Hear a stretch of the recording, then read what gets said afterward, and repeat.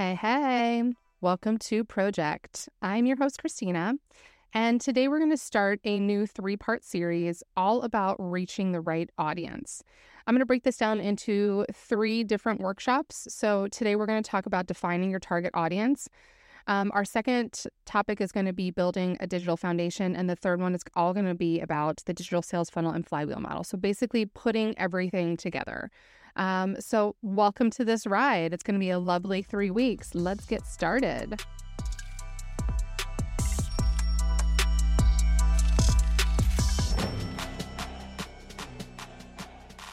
All right, the best place to probably start this entire workshop is, why are you here, right?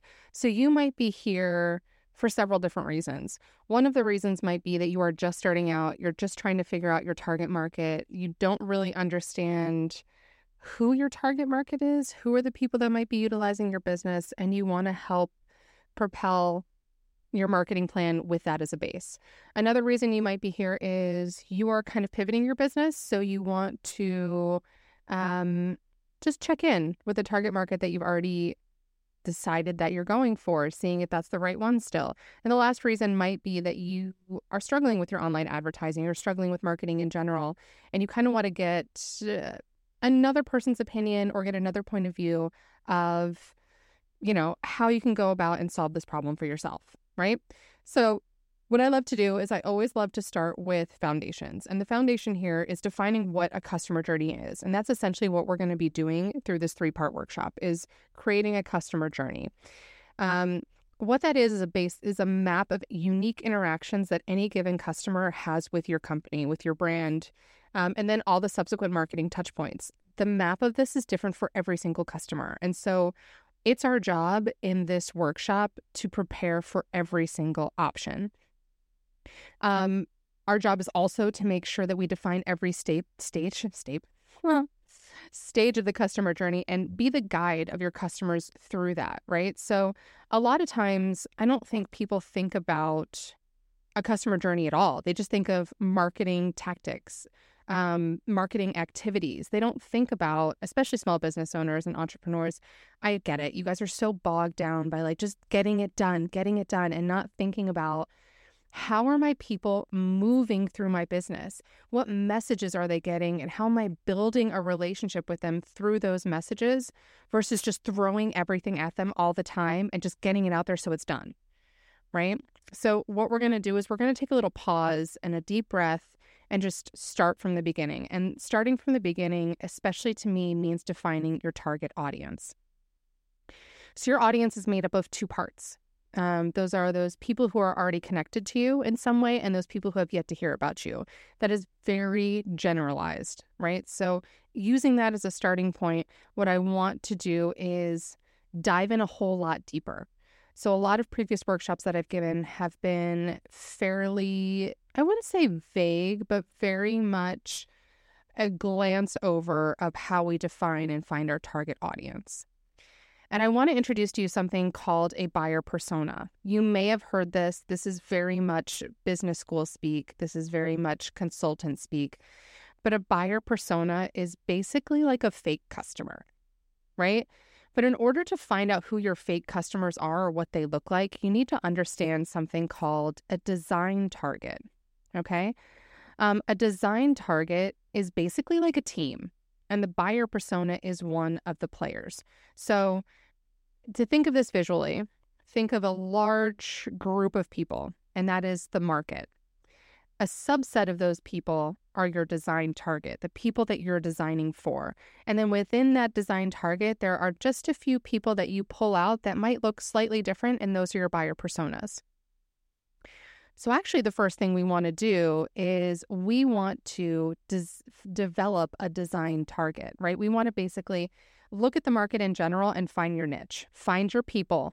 We know that all these people don't look the same, but we want to basically see what that looks like. And there are several ways to do that.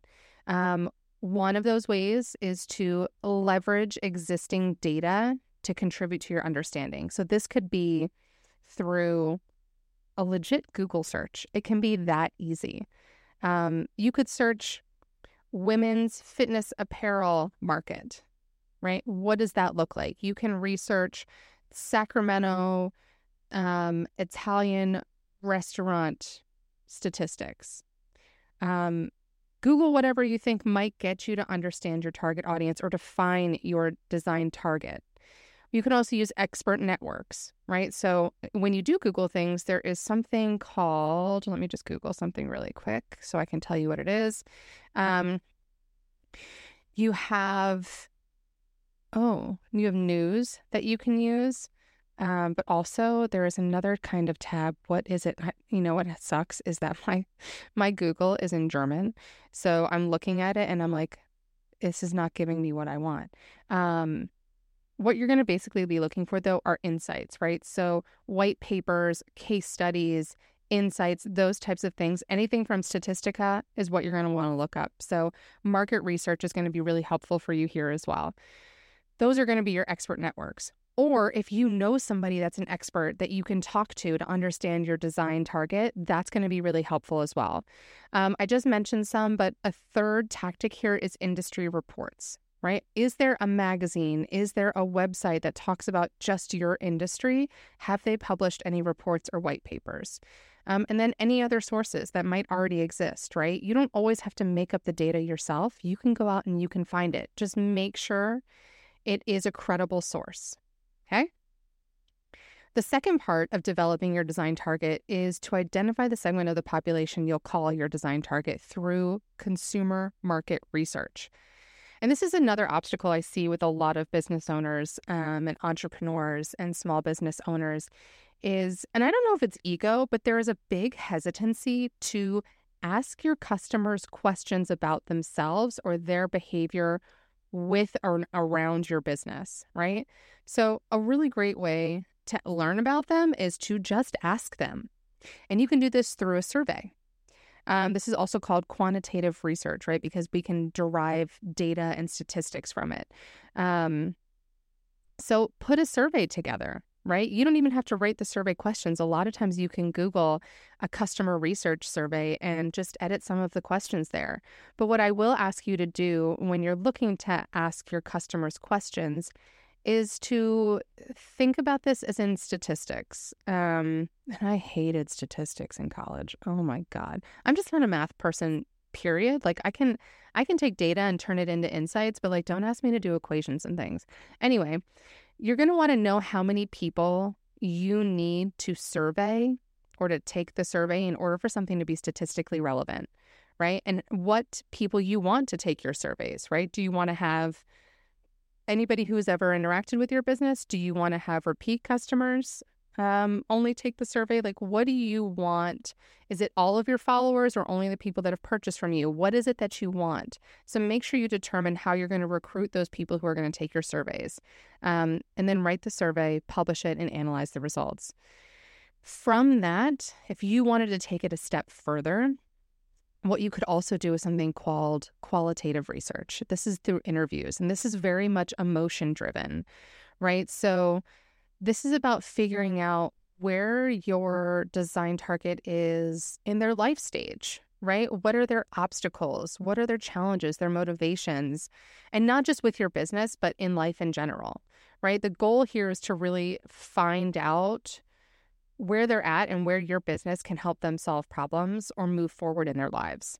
That's the whole point. And a lot of times what you'll do is you'll take the people who took a survey and you'll interview them and then distill down insights and any highlightable quotes. I know this sounds like it's going to take a while, especially for interviews, but it could be as casual as just starting to talk to people that come into your business and ask for feedback. It doesn't have to be super formal, right? It can be pretty informal, but you are going to want to have a place to track all of those insights so that you can share it with people, or you can remember what was said when you go back a week later, 2 weeks later to analyze those insights that were shared with you.